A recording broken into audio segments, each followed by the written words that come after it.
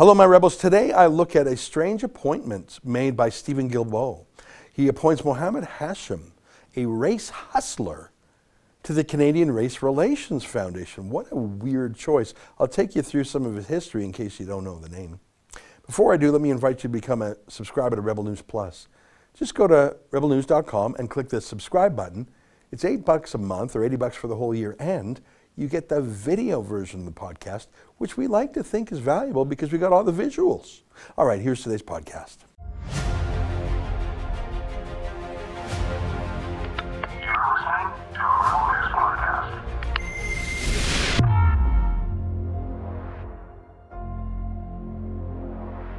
Tonight, blackface Justin Trudeau appoints a race hustler to lead an anti-racism bureaucracy. Are you surprised? It's October 7th, and this is the Ezra Levant Show. Why should others go to jail when you're the biggest carbon consumer I know? There's 8,500 customers here, and you won't give them an answer. The only thing I have to say to the government about why I publish it is because it's my bloody right to do so.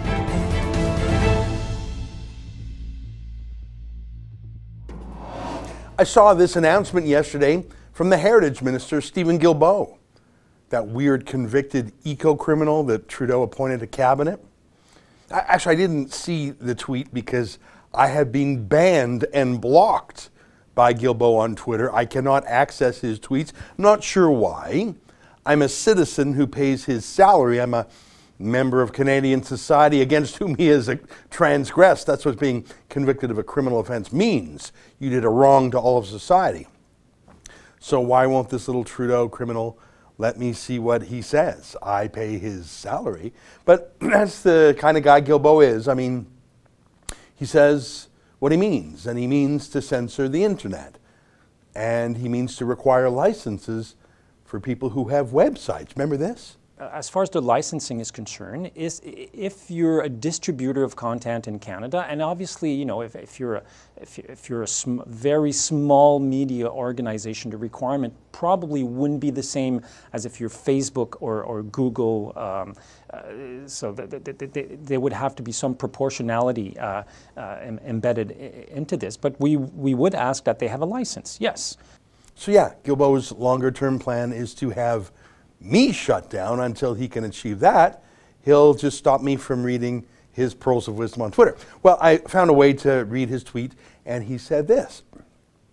Today I announced the appointment of Mohammed Hashim as the new head of the Canadian Race Relations Foundation.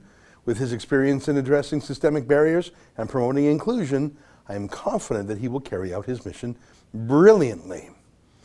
Well, as the historian Robert Conquest taught us, the simplest way to explain the behavior of any bureaucratic organization is to assume that it's controlled by a cabal of its enemies. An example of that is the dairy cartel. They actually work to keep out dairy products, right? To drive up the price. Same thing with the taxi commissions. They work to keep out taxi competitors like Uber. So the Canadian Race Relations Foundation has just hired someone who is a full-time race hustler himself. Perfect fit for Justin Blackface Trudeau. I first heard of Mohammed Hashim when he jumped into action after the mass murder in Toronto a couple years back in Toronto's Greek neighborhood called the Danforth. Back then, a Muslim man named Faisal Hussein went on a shooting spree through the Danforth. He murdered 2 women, an 18-year-old named Reese Fallon and a 10-year-old girl named Juliana Kozis. And he wounded a dozen more. The strangest part was when Hussein saw people who were visible minorities. He told them they could go without worry. He wasn't going to murder them. It was only white folks in that neighborhood, maybe Greeks or Christians, that he apparently wanted to kill. He drove halfway across the city to go there to do his shooting spree. Hussein said to a local Sikh businessman, he said to that man, you can go, I won't shoot you. And that man reported that to Toronto Sun's Joe Warmington. Now, maybe a mass shooter has nothing to do with terrorism or race or religion or politics. There are murderers of every religion and race. Doesn't mean that their crime had to do with their religion or their race. But that was a curious thing he told that Sikh guy, don't you think? Now, within moments of the shooting, a Muslim spokesman presented himself to the media on behalf of the family. He told a beautiful story written in perfect English. And it was immediately picked up by all the mainstream media, hungry for a counter-narrative to the curious facts that suggested terrorism. He gave out this statement from the family. Here's some of the things it said. "We are at a terrible loss for words, but we must speak out to express our deepest condolences to the families who are now suffering on account of our son's horrific actions," it said. "Our son had severe mental health challenges, struggling with psychosis and depression his entire life. The interventions of professionals were unsuccessful. Medications and therapy were unable to treat him." And it was signed Hussein family. Did they write that?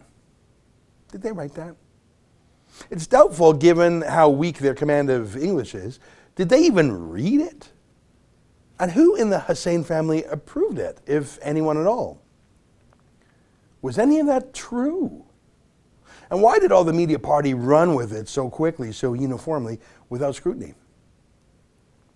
Well, Anthony Furey wrote this about it. "Meet the spin doctor behind the Hussein family statement." It's a story in the Toronto Sun back then. Let me read a bit. "The man who has presented himself as the point of contact for the family of Faisal Hussein is a professional activist who has reportedly committed himself to, quote, framing a new narrative of Muslims in Canada and creating a national political movement." Oh, so he's a spin doctor. So he's not a family friend. This is what he does professionally. He's an activist who saw a problem. Let me quote. The statement was provided by Mohammed Hashim, full-time organizer for the Toronto and York Region Labour Council. Social media accounts belonging to Hashim show him heavily involved in supporting NDP candidates both federally and provincially in Ontario. He's also described as a driving force behind the National Council of Canadian Muslims. That's a Muslim Brotherhood-linked group. So here you go. The media was so relieved it wasn't terrorism, just mental illness and psychosis, in fact. Blame society, blame the health system, blame Canada. Don't blame Faisal Hussein. Definitely don't blame Islam. I mean, sure, ISIS claimed responsibility within days, but Trudeau's CBC state broadcaster immediately said that wasn't true because Hashim said it wasn't true. That was that. The story was buried, except much later we found out, you know, the mass shooting had some of the hallmarks of terrorism. CSIS very much thought it was of interest, and top secret. Look at this story again by Anthony Furey in the Toronto Sun. CSIS took an interest in Danforth shooting, new docs confirm top secret. Canada's National Intelligence Agency took an interest in the Danforth shooting for at least 6 months after the tragic event unfolded. New top secret documents obtained by the Toronto Sun confirmed for the first time. The heavily redacted documents show that CSIS produced their SITREP, a situation report, at 7 a.m. the morning after the July 22, 2018 shooting that left 3 dead, including the gunman Faisal Hussein and 13 others injured. So this is the news that came out after months after the shooting. Just one more fact about that mass shooting, then I'll bring it back to Mohammed Hashim in a moment. I'm just reminding you about the mass shooting in the Danforth by Faisal Hussein and what it was really like. This is from a police document called an ITO, or Information to Obtain, as in this is what the police put together. They swear it's true. They go to a judge to obtain a search warrant. This is from the police document. While the media party was running with the "he was so sick" excuse, here's what the police were saying. This is from interviews with the family that police had conducted.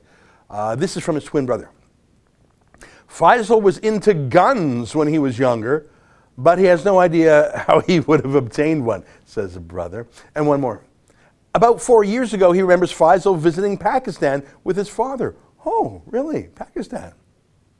Faisal Hussein's dad was also interviewed by the cops. His dad, quote, "took Faisal to Islamabad, Pakistan about 2 or 3 years ago to visit family. Faisal was happy on the trip and did not want to return because people left him alone there." So Faisal Hussein didn't like Canada, didn't want to come back to Canada, didn't like the people here, liked it better in Pakistan. His dad, quote, "forces Faisal to attend Dur Islam Mosque as he does not go willingly. I wonder if that's true. We don't know. I've read this to you a year or so, or 2 years ago, but I'm just refreshing your memory if you don't remember this document. In the next line, Faisal didn't smile much lately and only came out of his room to eat. That doesn't sound like psychosis to me. Sounds like he was brooding. But look at paragraph 33 in the information to obtain. This is quoting Faisal Hussein's mum. So the brother and the dad said, oh yeah, he went to Pakistan. They interviewed the mum separately and, quote, she advised the following about Faisal: has never left Canada. Really? So the brother and the father said, sure, he went with his dad to Pakistan. Didn't want to come back, loved it. But the mom said, no, he's never left Canada, never gone to Pakistan. What? So he had guns and drugs and had been to Pakistan and hated the West and loved being in Pakistan and went to Pakistan, but his mother swears he had never been to Pakistan. He's a good boy.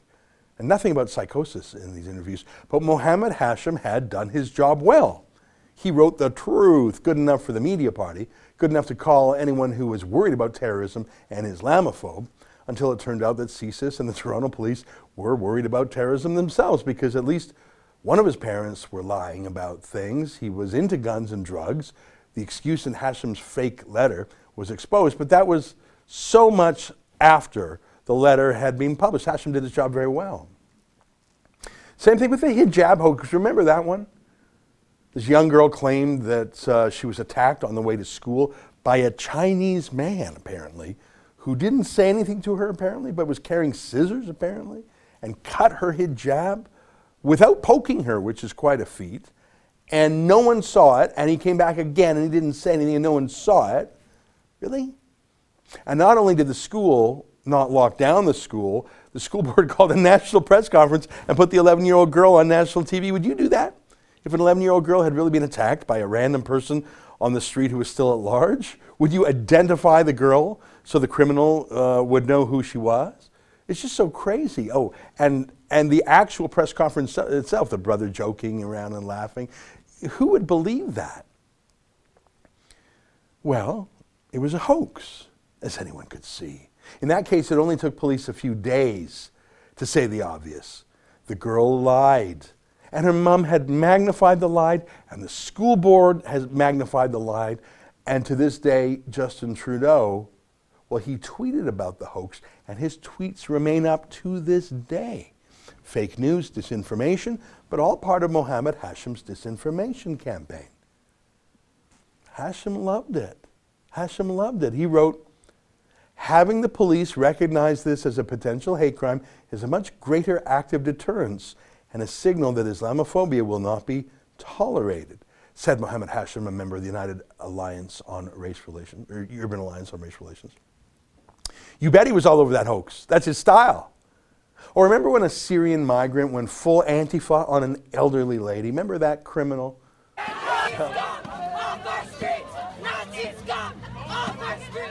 Well, that guy, Ala al-Sufi, was the son of Hazem al-Sufi, who had been, some media celebrity of sorts. He was a Syrian migrant who done good. And it turns out his son is a young Antifa thug. So who do you call to fix this PR disaster? The fixer-spinner, Mohammed Hashim. The CBC loved it. Look at this. They didn't know who to call. That's how Trudeau's CBC praises Hashim. They basically, the guy who comes in to turn terrorists into mentally ill people and turns Antifa thugs into victims of Islamophobia. The CBC loves this guy. Let me quote. Last fall, Hashim showed up the day Hazem al-Sufi, the owner of Toronto Syrian restaurant Sufi's, announced that he was going to shutter his doors due to death threats and other hateful messages. The closure came after al-Sufi's son was involved in an incident outside of a Maxime Bernier event in Hamilton. Ala al-Sufi faced a number of charges, including 2 counts of intimidation, 2 counts of wearing a disguise with intent and causing a disturbance after he was arrested for allegedly blocking the path of an elderly woman with a walker. Hashim says the family had no idea what to do when the death threats came in because they arrived only a few years earlier. So he knows how to play the victim. Fake hijab hoax, turning the girl into a victim instead of the liar. Fake spin here, turning an Antifa thug into a victim. The media's happy to help. He doesn't just champion extremists, he's opposed to de-radicalizing actual terrorists. Look at this tweet. Hey, Ralph Goodale, this is very important. Playing up de-radicalization only further marginalizes Muslims more. Now, I don't believe de-radicalization is a thing. Just look at the recidivism rate of the terrorists released from Guantanamo Bay. It's not like this is an illness to be cured. It's a belief system, being a jihadist. It's not like a rash. These people believe in the jihad and they won't disbelieve it just because some liberal social worker asks them to. Hashem didn't just do defense for Muslim extremists. He doesn't really care for the Jews that much. Here he is defending an anti-Semitic liberal MP. Remember Samir Zuberi? Here's the deal. This is someone with very checkered history. B'nai B'rith describes him as having anti-Semitic, anti-Israel views. Certainly he has a checkered history. For example, doubting that Osama bin Laden was the mastermind behind 9/11. During his days at Concordia University, he got the Jewish club there delisted. And there's been some other things. Oh yes, he likes the idea of Sharia law being incorporated in Canada. Yeah, that guy. Well, Hashem is there, and he'll claim that such an anti-Semite and 9/11 supporter, excuser, is in fact just kosher, totally kosher. Aaron O'Toole had called out Zuberi's anti-Semitism and views on 9/11, and here's what Hashem wrote. It's funny how you call him an anti-Semite, but the most recent president of the Montreal Board of Rabbis, Rabbi Lisa Gushko, calls him a friend. Talk about using the Jewish community as political pawns to score cheap points. Shame on you. Got it. He's flipping it around. He's good at that. And then there's just plain old telling the Jews to shut up. Jewish stalwarts, whatever those are. Maybe I'm one of them. There was this Jewish conference on anti-Semitism, and Hashem knew who the bad guys were. It's really shocking how so many Jewish stalwarts could be involved with this. I get the need to expose and discuss Islamic extremists, but that's not the limit of expression within the conference. Many have crossed the line and conflated to impose negative values on all Muslims.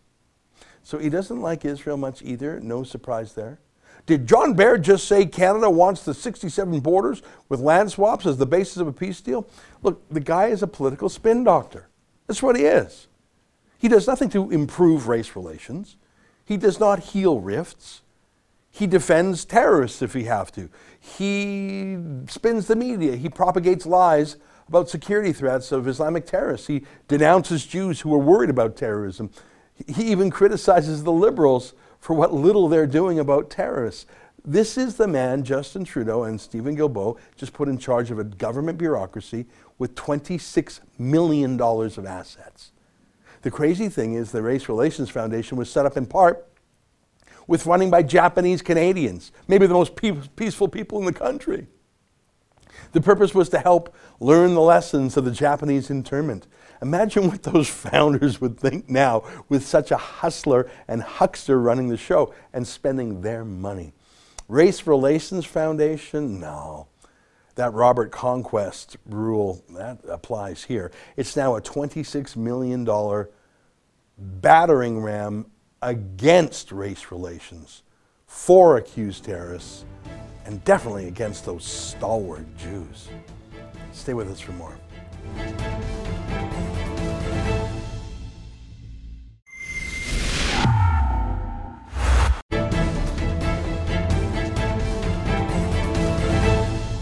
Well, depending on how you measure, you could say that China is winning its asymmetrical war against the West. Economically, it seems resilient. It hasn't shut itself down permanently as much of the West has done. In fact, it's making money off the vestiges of the pandemic, selling us personal protective equipment. In terms of military expansionism, it continues full force. They've taken over Hong Kong, and the West has done but a peep. Now they're threatening war with India high in the mountains. I'm not sure by what measure China could be said to be losing its war against the West. And in about a month, we'll see if, in fact, Joe Biden, whose family has deep ties to China economically, will be the victor. If so, if he beats Donald Trump, then I think it's fair to say China will have won the war.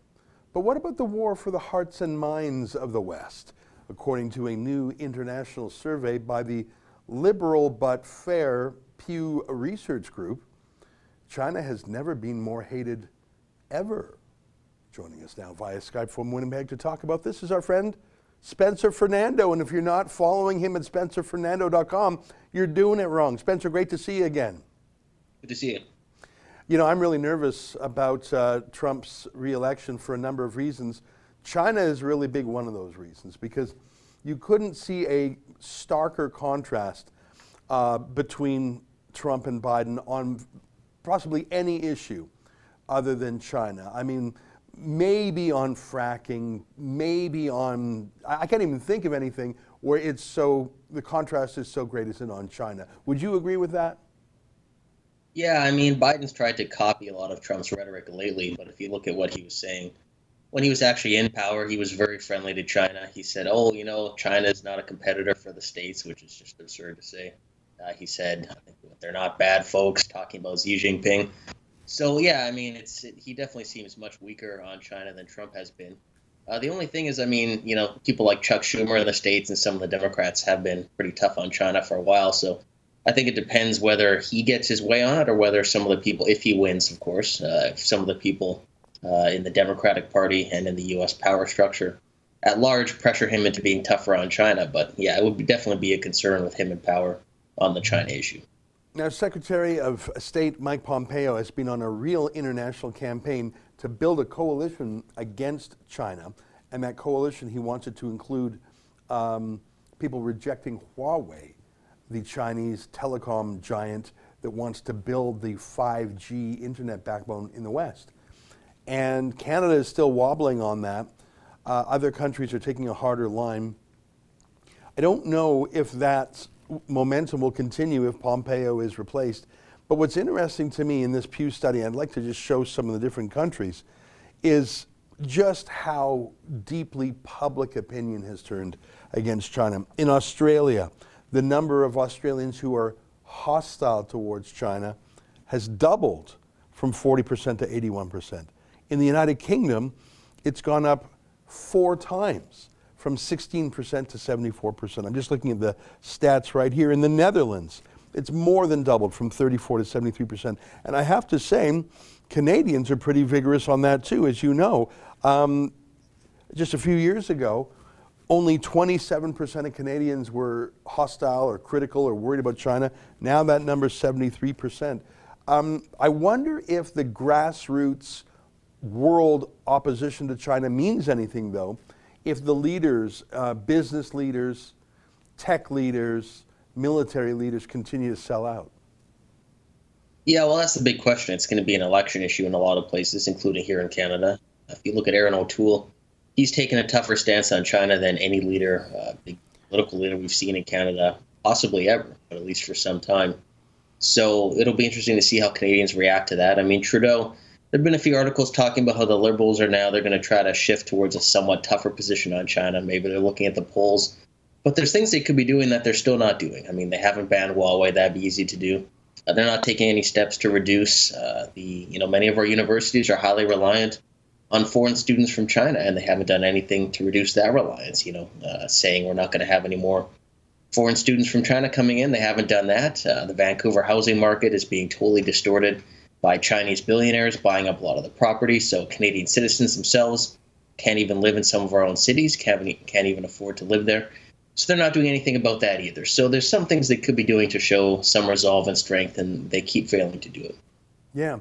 I think Trump had said that no members of the Communist Party will be allowed to immigrate to the United States. It's sort of crazy that that isn't the law right now. I mean, after the Second World War, there was a denazification program, and anyone who had been associated with the Nazi Party, I'm not talking about just your common soldier in the Wehrmacht, I'm talking any Nazi, they had to go through a de-radicalization, they had to, some of them were interned. I mean, you couldn't come to America if you were a Nazi. I'm not exactly equating the Communist Party with the Nazi Party, but there are some similarities. Authoritarian, fascist, concentration camps of millions of Uyghurs, a surveillance society, a belligerent against the West. I think there are some analogies. It's crazy to me. And here in Canada, not only do we allow communists to become citizens, as in members of the Communist Party, we allow the sons and daughters of rich Communist Party cronies to fill up our universities, as you mentioned. Yeah, it's interesting. I mean, no one knows where history is going to go, but if you look at, Germany before World War II, let's say 1935, 1934, and then China now, there are some very disturbing similarities. I mean, China is in many ways an authoritarian ethno-state, which, again, is something that doesn't get mentioned, right? You see all the elites here saying, Canada must accept record immigration levels or else we're all racist. If anyone wants to even reduce to basically, well, it'd still be a record. It's, any reduction at all, totally racist, unless it's in Quebec, of course, and it's okay. But then you have China saying, only a certain amount of people, only a certain group of people are allowed to be citizens. It's based really on ethnicity. They're doing an actual cultural genocide against the Uyghurs, and, many people seem to not care about that. So it's interesting, we're supposed to accept all these things from China, but if we do anything in our own country, it's totally unacceptable. But, all the people who said never again, and, they're fighting fascism, and we're not going to let authoritarianism happen ever again. They seem to be willing to turn a blind eye to China, I guess, if there's some profit or power in it for themselves. So I think most Canadians are against that. But as you say, the question is, will the people in charge actually do anything about it? Yeah. I mean, I look at the NBA, the National Basketball Association, obsessed with China because it's such an important part of their commercial success. I mean, you get an endorsement in China as a player, you're an extra zero richer. You're the league, you're an extra 2 zeros richer. So to watch how they have silenced any criticism of China and any support for Hong Kong, it's actually far more creepy to me to watch the NBA enforce Chinese propaganda than anything a government is doing, and that's the same in Hollywood. I mean, we just saw the Disney film Mulan filmed in China. In their credits, the closing credits, they literally give a shout out to the Xinjiang secret police, the people who are running the Uyghur concentration camps. I mean, it's bad enough that that's where they filmed it. But for them to say, hey, you guys are great, thanks, coppers. I mean, and in the end, that still didn't please the Chinese dictatorship. They panned that Mulan film. But to watch mighty Disney and mighty professional sports, and how can you just say I'm boycotting Disney? Try doing that if you've got kids. How can you say I'm boycotting all professional sports leagues?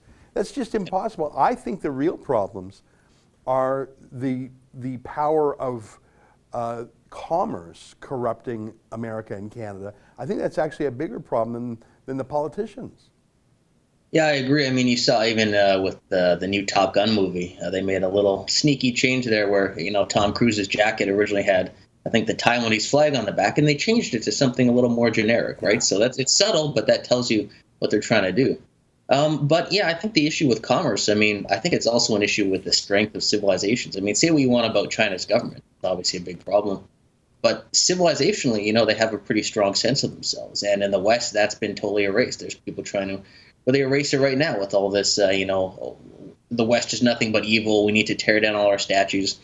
Any time in history there's been a competition between a confident civilization and one that's doubting themselves, the confident one always wins.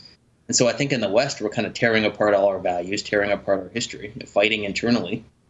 And, you take away, people's belief, you take away people's faith in themselves and their own country, and then you're left with just make money, just, get richer, go buy some nice stuff. And then China's going to win that battle every time. So I think the fight against China is not just it's about opposing them, it's about being strong within our own country.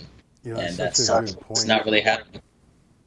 It's been more than a dozen years since I was in China, but there are Mao statues everywhere. He's still on their currency. They don't say he's 100% right. I think they have some saying he was 80% right, or they have some weird math like that. But in no way are they erasing him from their history. And that Chinese nationalism is absolutely what's fueling things. It's a form, yeah, you call it ethnic nationalism. I think that's right. Well, Spencer, I'm glad you're keeping up the fight on this issue. Do you think that the Canadian media are starting to turn? I saw the other day, the Globe and Mail published a big infomercial from, I think it was called the People's Daily, just this huge section called China Watch, which makes it sound like it's anti-China. It was written by the Chinese embassy, really. Now, it was marked as an ad, but it sure was persuasive if you were to believe it. On the other hand, the Globe and Mail does actually some pretty good journalism on China. Where do you think the Canadian media are? Are there any people in the media still totally in love with Communist China? There might be a few, but I think they're starting to get the message, some of them at least. I mean, I think Sam Cooper from Global News did a good article about there's been some disturbing gang activity, gangs linked to Communist China and politicians there. So some journalists get it. You know, there's still, even in the mainstream media, some journalists with credibility, but the problem is they're few and far between. And their owners often just want to make profit. So I think it's going to be a big battle for the soul of journalism in the country between China trying to co-opt people. They've got lots of subtle ways of doing it, too. It's not just straight up. They're going to go necessarily threaten somebody or give them money directly. They've got lots of subtle ways, and we'll see if people have the ability to resist. The one thing that does concern me about Canadians sometimes, though, is, there's this, I call it the cult of niceness, right? Is people think, oh, Canadians, we have to be nice all the time. There's a difference between being nice and being good. You can be good, and you don't always have to be nice. Sometimes you have to be tough, even brutal once in a while. But Canadians often think, oh, we'll just roll over for everybody. We'll just be nice. And, if we do that and we don't change that attitude, China's just going to look at us and say, man, this is going to be easy. So I think we have to smarten up. Yeah. Wise words. Well, it's great to have you back on the show. Tell me what you're working on. What should we keep an eye peeled? What kind of things should we look forward to at SpencerFernando.com? Well, I'll be writing more, I think, about what the Liberals are doing to the economy, obviously the massive spending and debt they're racking up. The NDP really not even an opposition party anymore. It's just a weak kind of version of the Liberals that's propping them up. So that might create an opportunity for the Green Party. But we'll see. I mean, Jagmeet Singh has even mused about keeping the Liberals in power for the rest of their term. So nobody voted for that. Nobody was told that was what's going to happen. And now it seems like that's what's going on. So I don't think people are too pleased about that. Well, listen, it's great to have you again on the show, as I mentioned. And folks, I've said this before about other friends, like our friends at True North, Candace Malcolm and Andrew Lawton. There are so few independent journalists in this country. Spencer Fernando is one of them. I understand you're a member of the Independent Press Gallery. Am I right on that? That's right. And we are too. And I understand there's about 50 members of the Independent Press Gallery, which I found encouraging.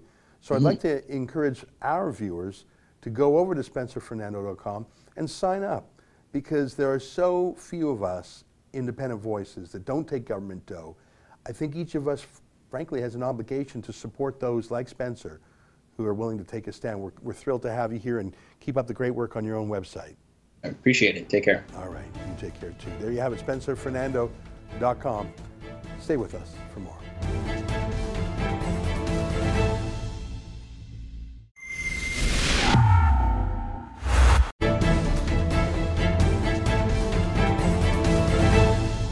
Hey, welcome back. Corey Newcomb writes, hate to say it, but I agree with McKenna on this one. I've eaten dog, so I can't criticize her for that when in Rome. The other stuff, distasteful to Westerners for sure, but I don't think McKenna had much potential to put a stop to that stuff, being a foreigner in a strange land.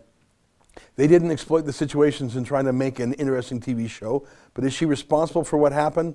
No, I don't think so. Still don't like her politics, but her role in the TV show doesn't really affect my opinion of her. Well, listen, I appreciate you taking that point of view. I'm glad you shared that with me. In my noontime show today, I mentioned when I went to China a dozen years ago, I sort of became a vegetarian because there were certain things I didn't want to eat. The only place I really ate anything I saw was in Xinjiang, because I sort of knew, okay, the Muslim province, there's certain things they're not eating there or whatever. I think when you travel, you have to bend the knee to local customs to a degree. But really, let's put aside the marriage. Maybe it was just an arranged marriage and not an auction or human trafficking. And let's say eating dog, I ate rabbit stew once on a minute. But what about going to an illegal cockfight and putting money in the fund to bribe the local police? Is that just going with local customs? Is that an amoral act? I'm going to disagree with you on that one. Healthy Skeptic writes, the t-shirt looks like a winner, but seriously, Catherine McKenna will never answer for these hideous episodes. Liberals are simply above it all. See, that's a test I sometimes use. if this had been, I don't know, a senior MP in Erin O'Toole's Conservative Party, I don't know, if Pierre Poilievre had gone with a bunch of buddies to Indonesia for 60 days, eaten dog food, all right, maybe it wouldn't be a big deal.